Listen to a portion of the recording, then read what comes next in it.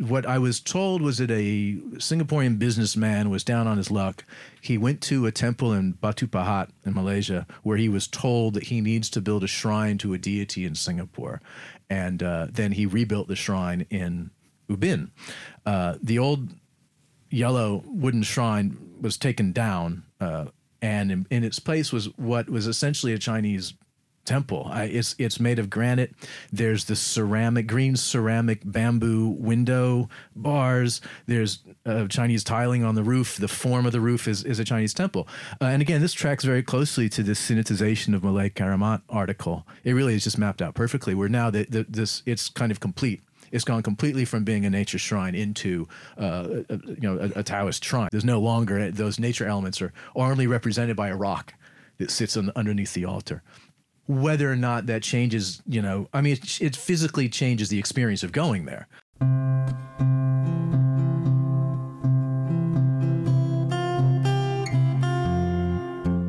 You're listening to BiblioAsia Plus, a podcast produced by the National Library of Singapore.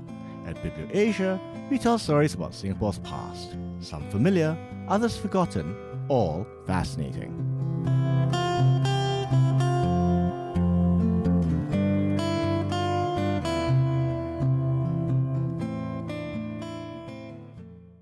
If you go to the German girl shrine on Pulau Ubin, you will find offerings meant for a little girl, like mirrors, dolls, and even cosmetics. Who is this mysterious German girl, though, and why is there a shrine here? My name is Jimmy Yap, and with me in the studio to talk about the shrine is William Gibson, a writer and researcher who's based in Singapore. He's done extensive research and fieldwork on local shrines, and he's also written about the German girl shrine in BiblioAsia. In addition, he is a former Lee Kong Chian Research Fellow. Welcome back to BiblioAsia Plus, William. Guten Morgen. Yes, good morning to you. I'm happy to be here. Thanks for inviting me back. Always a pleasure to have you. When we were last year, William, we spoke about the Kramat on Kusuk Island, and today we're going to talk about the German girl shrine. So, tell us a bit about the shrine. It's on Pulau Ubin, but who is it dedicated to? Who is this mysterious German girl? Right. So the German girl shrine is located on the southern shore of Ubin near Pulau Ketam, which is a very low, almost a sandbank that's located right off of Ubin. And it's located on what used to be the tailings of a granite quarry. It originally was on the mountain that was quarried away, and is now a great big pond. I think they call it Ketam Quarry now. The original name of that mountain was Ong Lai Swa. And the shrine was located on top of that.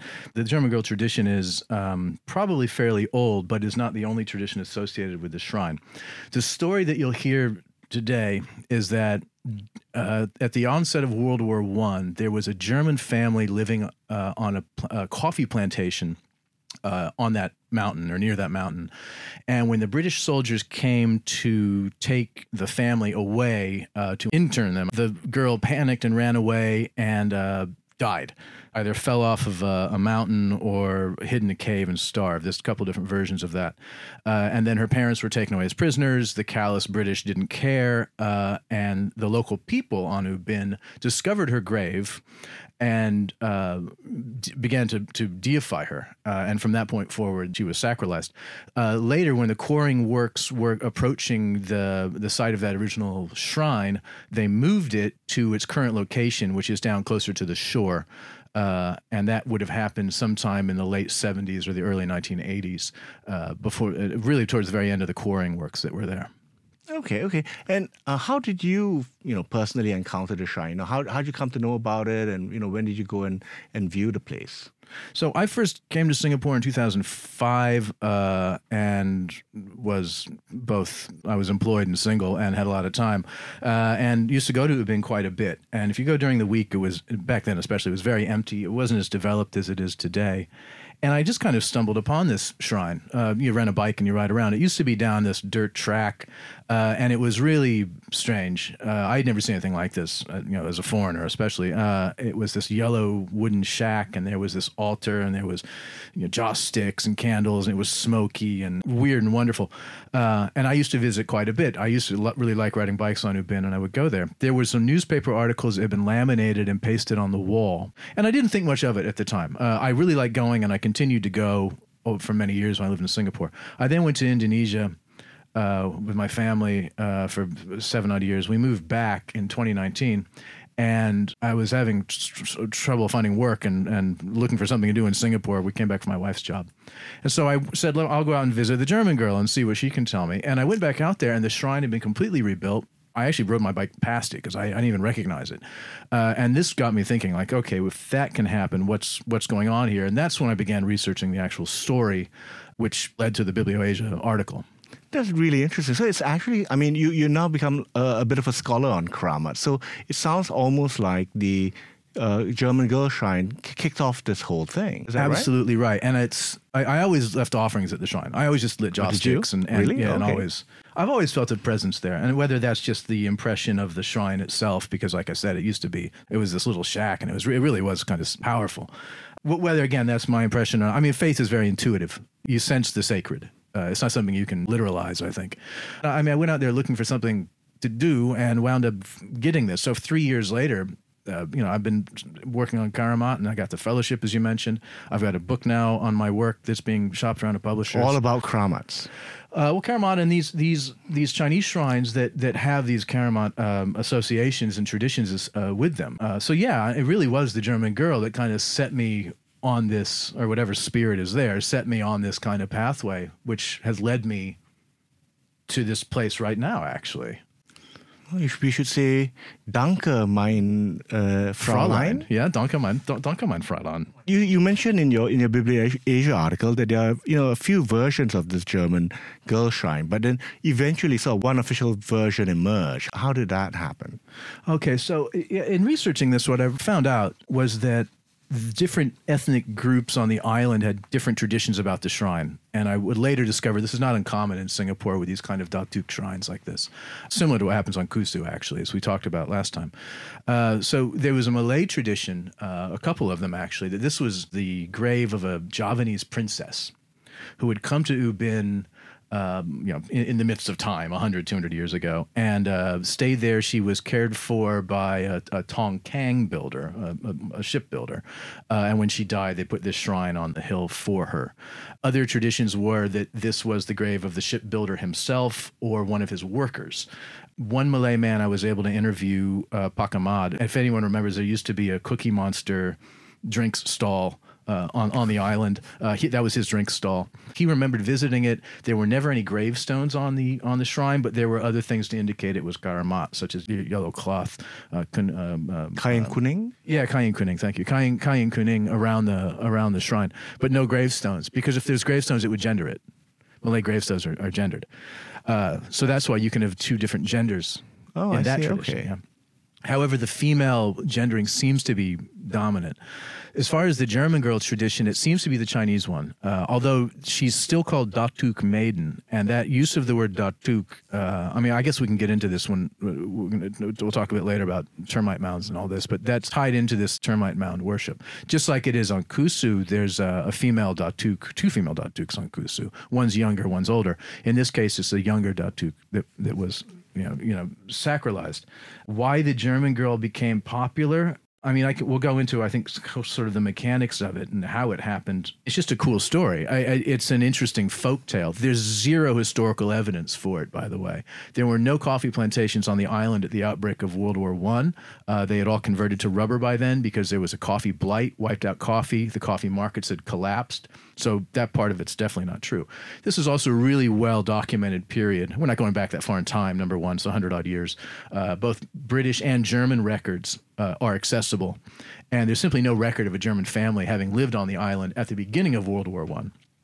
Had there been a German family on the island, we know what would have happened. And yes, the men were taken away at one point by the British to be in an internment camp.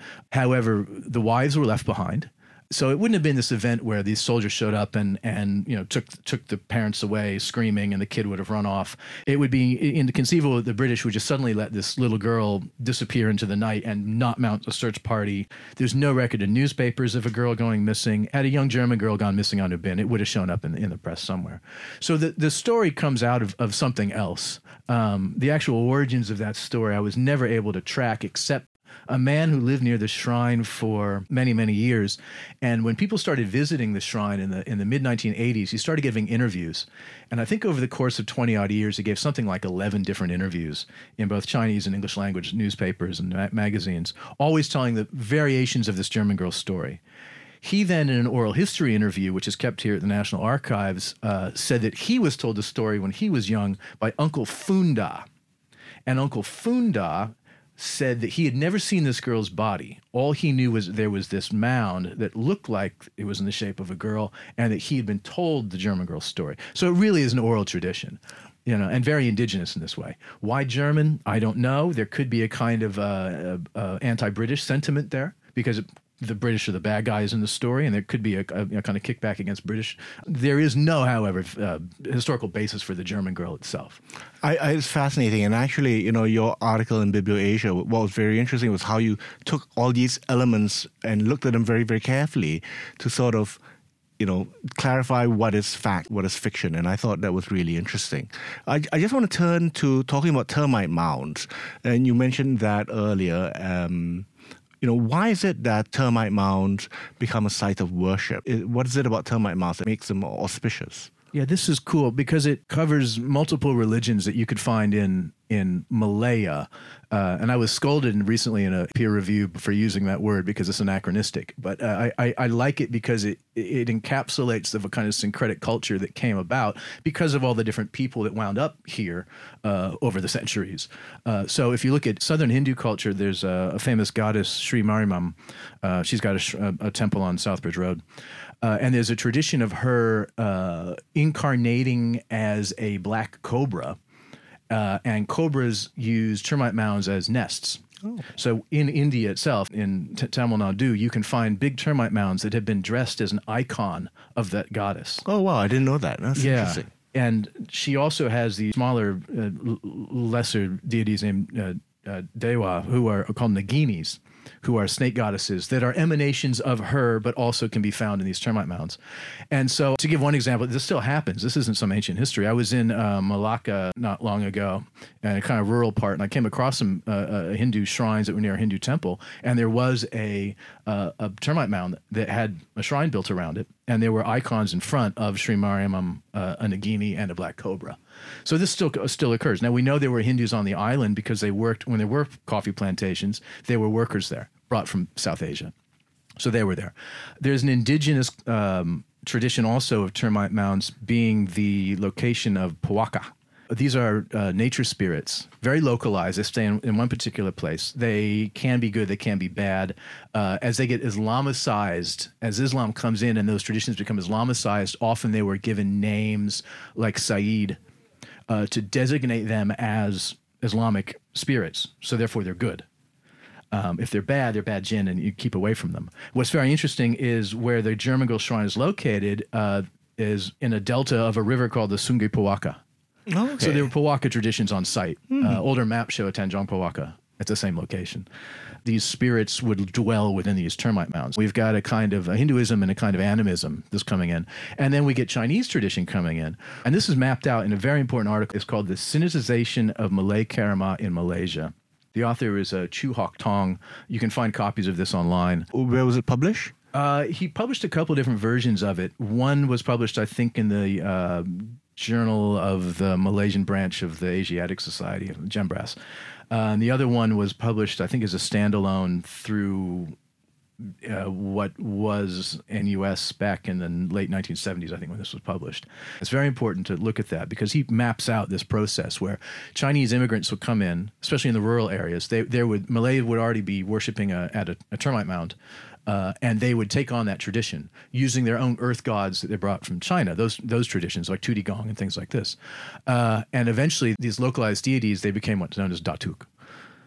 So it's not uncommon to find Datuk Kong located at termite mounds. And in places like Penang, they're still worshipped. And you can find termite mounds that have Dat Kong shrines built around them where they continue to be worshipped.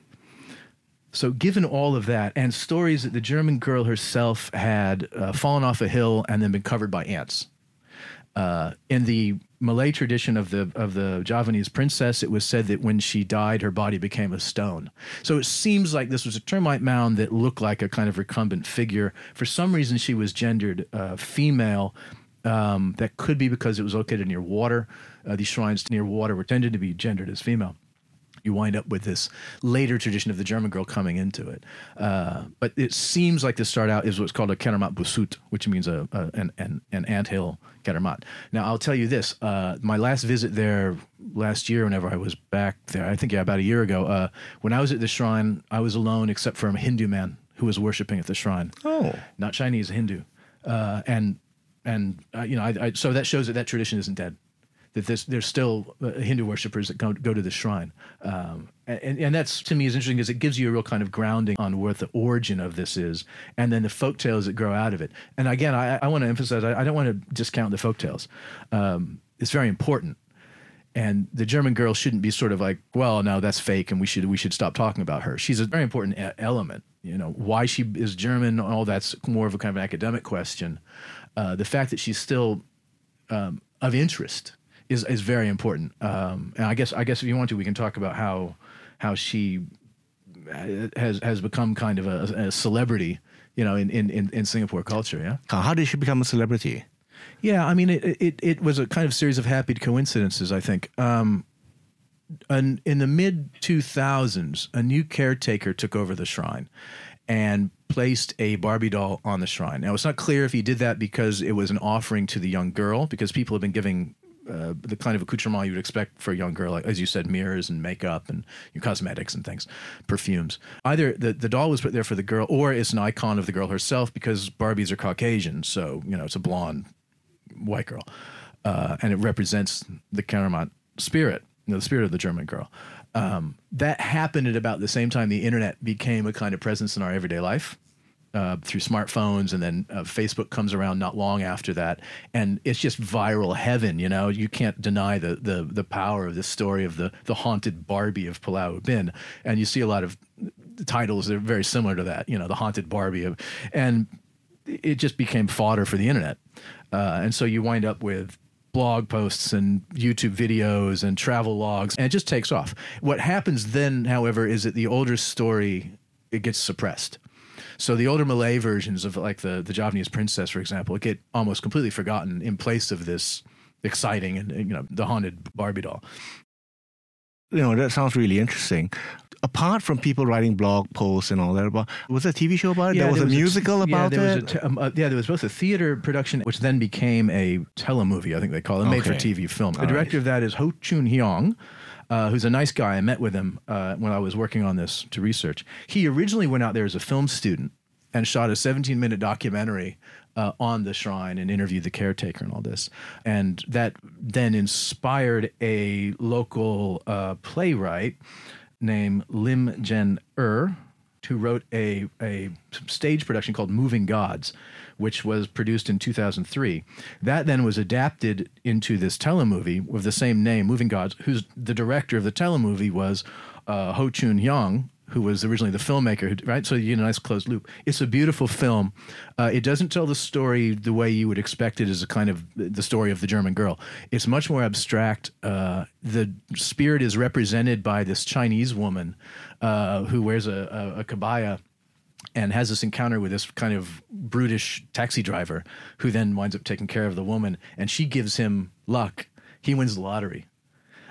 Because of her presence. But it's not a kind of literal interpretation where you have like a little blonde girl running around in the woods or something. It's a gorgeous film. I don't think it's easy to find. They gave me a copy when I was researching this, but the director did. But it's, if you can find a chance to see it, it's a very interesting interpretation of the story. It was filmed on location, so you can see Ubin in the mid-2000s before it was changed. It is a beautiful film. So just be clear here. The film that you're referring to is the telemovie rather than the original 17-minute film. The 17-minute student film is interesting. I mean, it's got all the hallmarks marks of a student film. I mean, it's kind of roughly shot and roughly edited, but it's very fascinating because he was there interviewing people who had excavated. Okay, so when they moved the shrine, the granite quarry, they had to move the shrine. I mentioned that earlier. So the company that owned the granite quarry paid to move the shrine. They brought out a Taoist priest to oversee this moving of the shrine. Not uncommon when Datu Kong shrines are moved in Malaya. They're very common at quarries, by the way, because they're earth gods. They protect people that work in the earth. And so they exhumed whatever this mound was. And in this student film, Ho Chun-hyung found some of the people who were involved in that exhumation and asked them, what did you find? And the one guy he interviewed is named Bala, who I just passed away, unfortunately, since then. But he has this look on his face like, are you nuts? We didn't, it wasn't a grave. We didn't find anything, you know? And he pressures him. Other traditions say that they dug out finger bones and an iron cross. If you look very carefully at the stories over the years, those shift and change. There is an urn on the altar, which supposedly has the remains that they found in this. If you look at traditions of Datu Kong shrines that have been moved for construction, usually they put an urn on the new altar as a way to accommodate the Karamot spirit, as a kind of home for the Karamot spirit. And usually these urns are Chinese, meaning they went to the local porcelain shop and just got an urn. In the film, in this telemovie, they do a beautiful thing with this, where the caretaker opens this. It was supposed to be the urn on the altar, and a turtle crawls out. Oh, wow. As a kind of sign that he was doing the wrong thing, whereas the cab driver was doing the correct thing. It's a gorgeous film. And again, it wouldn't have come about if that student film hadn't been made earlier, which is an important document, I think, of the time for understanding the origins of the shrine, yeah? Okay, I need to find out how to get a copy of this film. We might have it in the National Library. It might be available if you go to the library to watch it in the library itself. Okay, we'll look it up. And actually, honestly, it should be brought back because it's MediaCorp. They could bring it back. Yeah, you hear me, MediaCorp? You listening, MediaCorp? So the shrine went through extensive renovation sometime in 2015. How did this renovation change the essential nature of the shrine? Yeah, this is interesting. I spoke to the current caretaker, and I gotta be careful because all these people are alive. I don't want to name names, but the current caretaker told me a lot through an interpreter. I went out there, and I knew I need to get a shout out here to the urban explorers of Singapore. I needed people to go out there who could speak Hokkien, and they were able to put together a team of translators, and we went out there and interviewed quite a number of people over the course of the day. And so we interviewed the caretaker. He was involved with this transformation. What I was told was that a Singaporean businessman was down on his luck. He went to a temple in Batu Pahat in Malaysia where he was told that he needs to build a shrine to a deity in Singapore. And then he rebuilt the shrine in Ubin. The old yellow wooden shrine was taken down, and in its place was what was essentially a Chinese temple. It's made of granite. There's the green ceramic bamboo window bars. There's Chinese tiling on the roof. The form of the roof is a Chinese temple. And again, this tracks very closely to this Sinitization of Malay Karamat article. It really is just mapped out perfectly, where now it's kind of complete. It's gone completely from being a nature shrine into a Taoist shrine. There's no longer, those nature elements are only represented by a rock that sits underneath the altar. Whether or not that changes, it physically changes the experience of going there.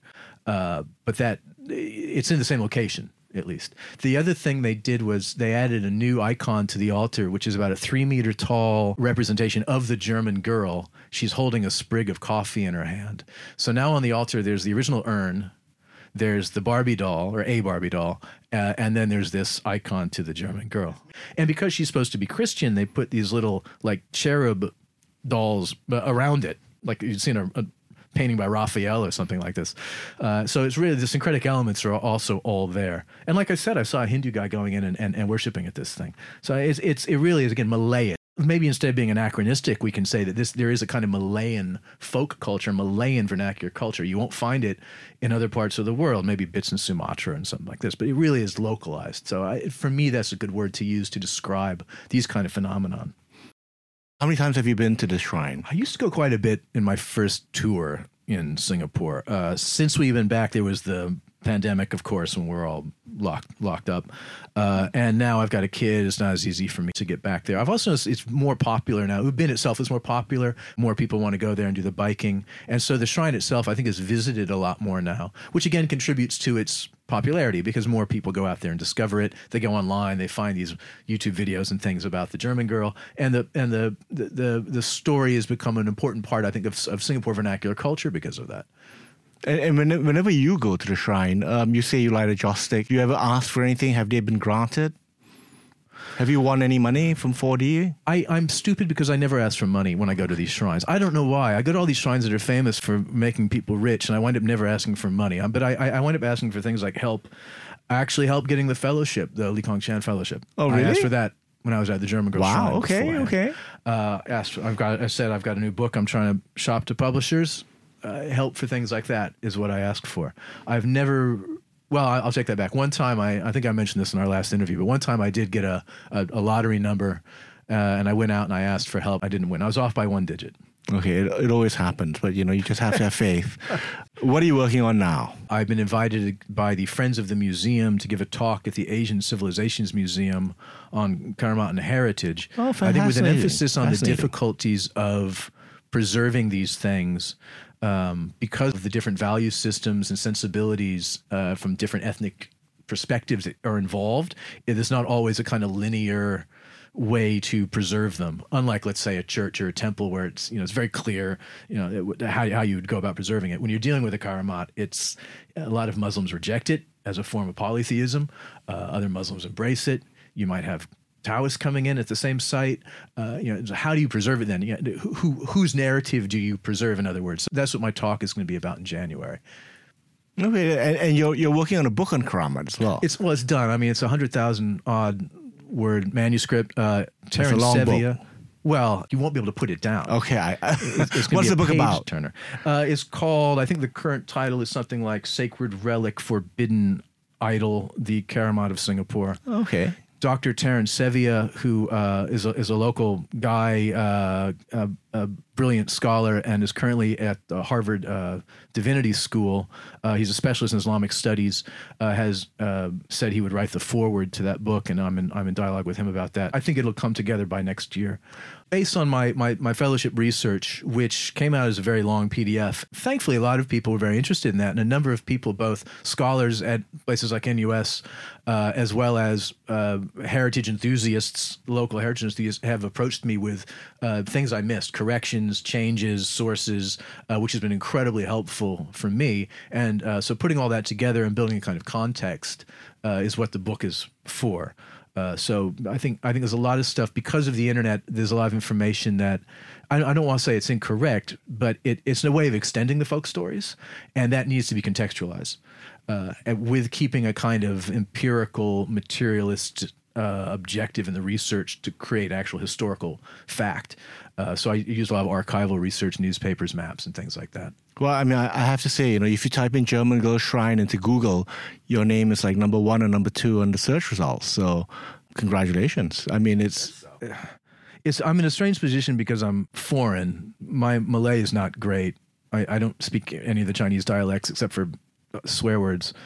I don't speak any Tamil, and I think it's hard for me to... I have to find a way to legitimate myself in this kind of activity, and I always have to bear that in mind, Yeah, okay. Thank you very much, William, for doing this. I've not been to the German Girl Shrine, but I hope to go someday. But now we've come to that part of the interview where we do quick fire questions. Okay. So, cue music. Bum-pa-dum-pa-dum. What is the most unexpected offering that you've seen at this shrine? At that shrine in particular? Or any shrine? It's a hard question to answer because I don't know what unusual would be when you're already dealing with a very esoteric, exotic, strange kind of experience. I mean, most people can just light a joss stick, you go through this. I've never seen, at the German Girl Shrine itself, you're supposed to bring things for little girls. And I've done that. I've bought like little hair bands and things, and you leave them on the altar. Oh, okay. And so you see these kind of mounds of hair bands and hair clips and little dolls and little toys and things you can get at inexpensive toys. That's not that unusual, though. I came to find, because there's some Taoist shrines for the wandering spirits, which sometimes specifically are for the wandering spirits of children. Sometimes these are even in temples. Sometimes they're roadside shrines, and you'll find the same kind of offerings there of cosmetics and toys and things like that. It's not common, but it's not unusual either. Okay. I've never seen anything completely weird and outlandish. There used to be food offerings that were made at Karamat. Things like dyed eggs dyed red, telur bunga, flower eggs, they call them. Nasi kunyit, yellow rice, but that's almost all gone now. So if you wanted to make a movie about shrines, which shrine would you pick? No question, Radhan Mas. Oh, really? Absolutely no question. Why? Because Radhan Mas is one of the most fascinating stories of the story itself of Radhan Mas as we know it from the film and from Abang Sawan. The story of the shrine, the mystery surrounding it, the way it's become a kind of important plank in the Singapore early narrative and kind of pre-colonial narratives of Singapore. The mystery on the name. It's just, you could do a kind of horror noir film. My God, I think I'm writing my next novel already. Thank you, Jimmy. You're welcome. Yeah, you could definitely do a kind of horror noir centered on Radhan Mas. I read that. Yeah. Well, at least I've got one fan. Okay. Yeah. Well, don't quit your day job, though. Complete a sentence. Historical memory is...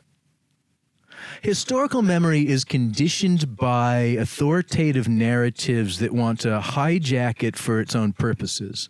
And I think the importance of vernacular traditions, even if they are ahistorical, like the story of the German girl, is they resist that kind of authoritative narrative.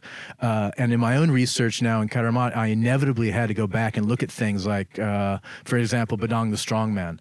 That story has been completely taken over by the state, and it's used in National Day parades and things like this. But if you go back and look at the actual story and the origins of that folk tale as it works its way into the Malay annals, you find something different.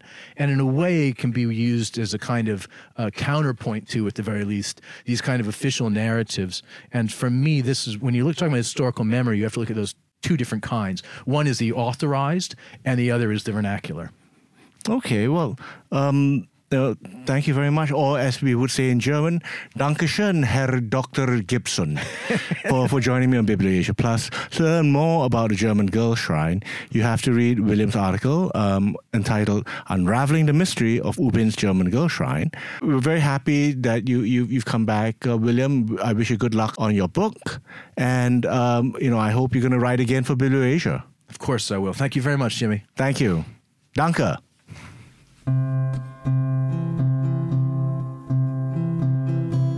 If you've enjoyed this episode, subscribe to this podcast and the Biblioasia newsletter. Thanks for joining us on Biblioasia Plus.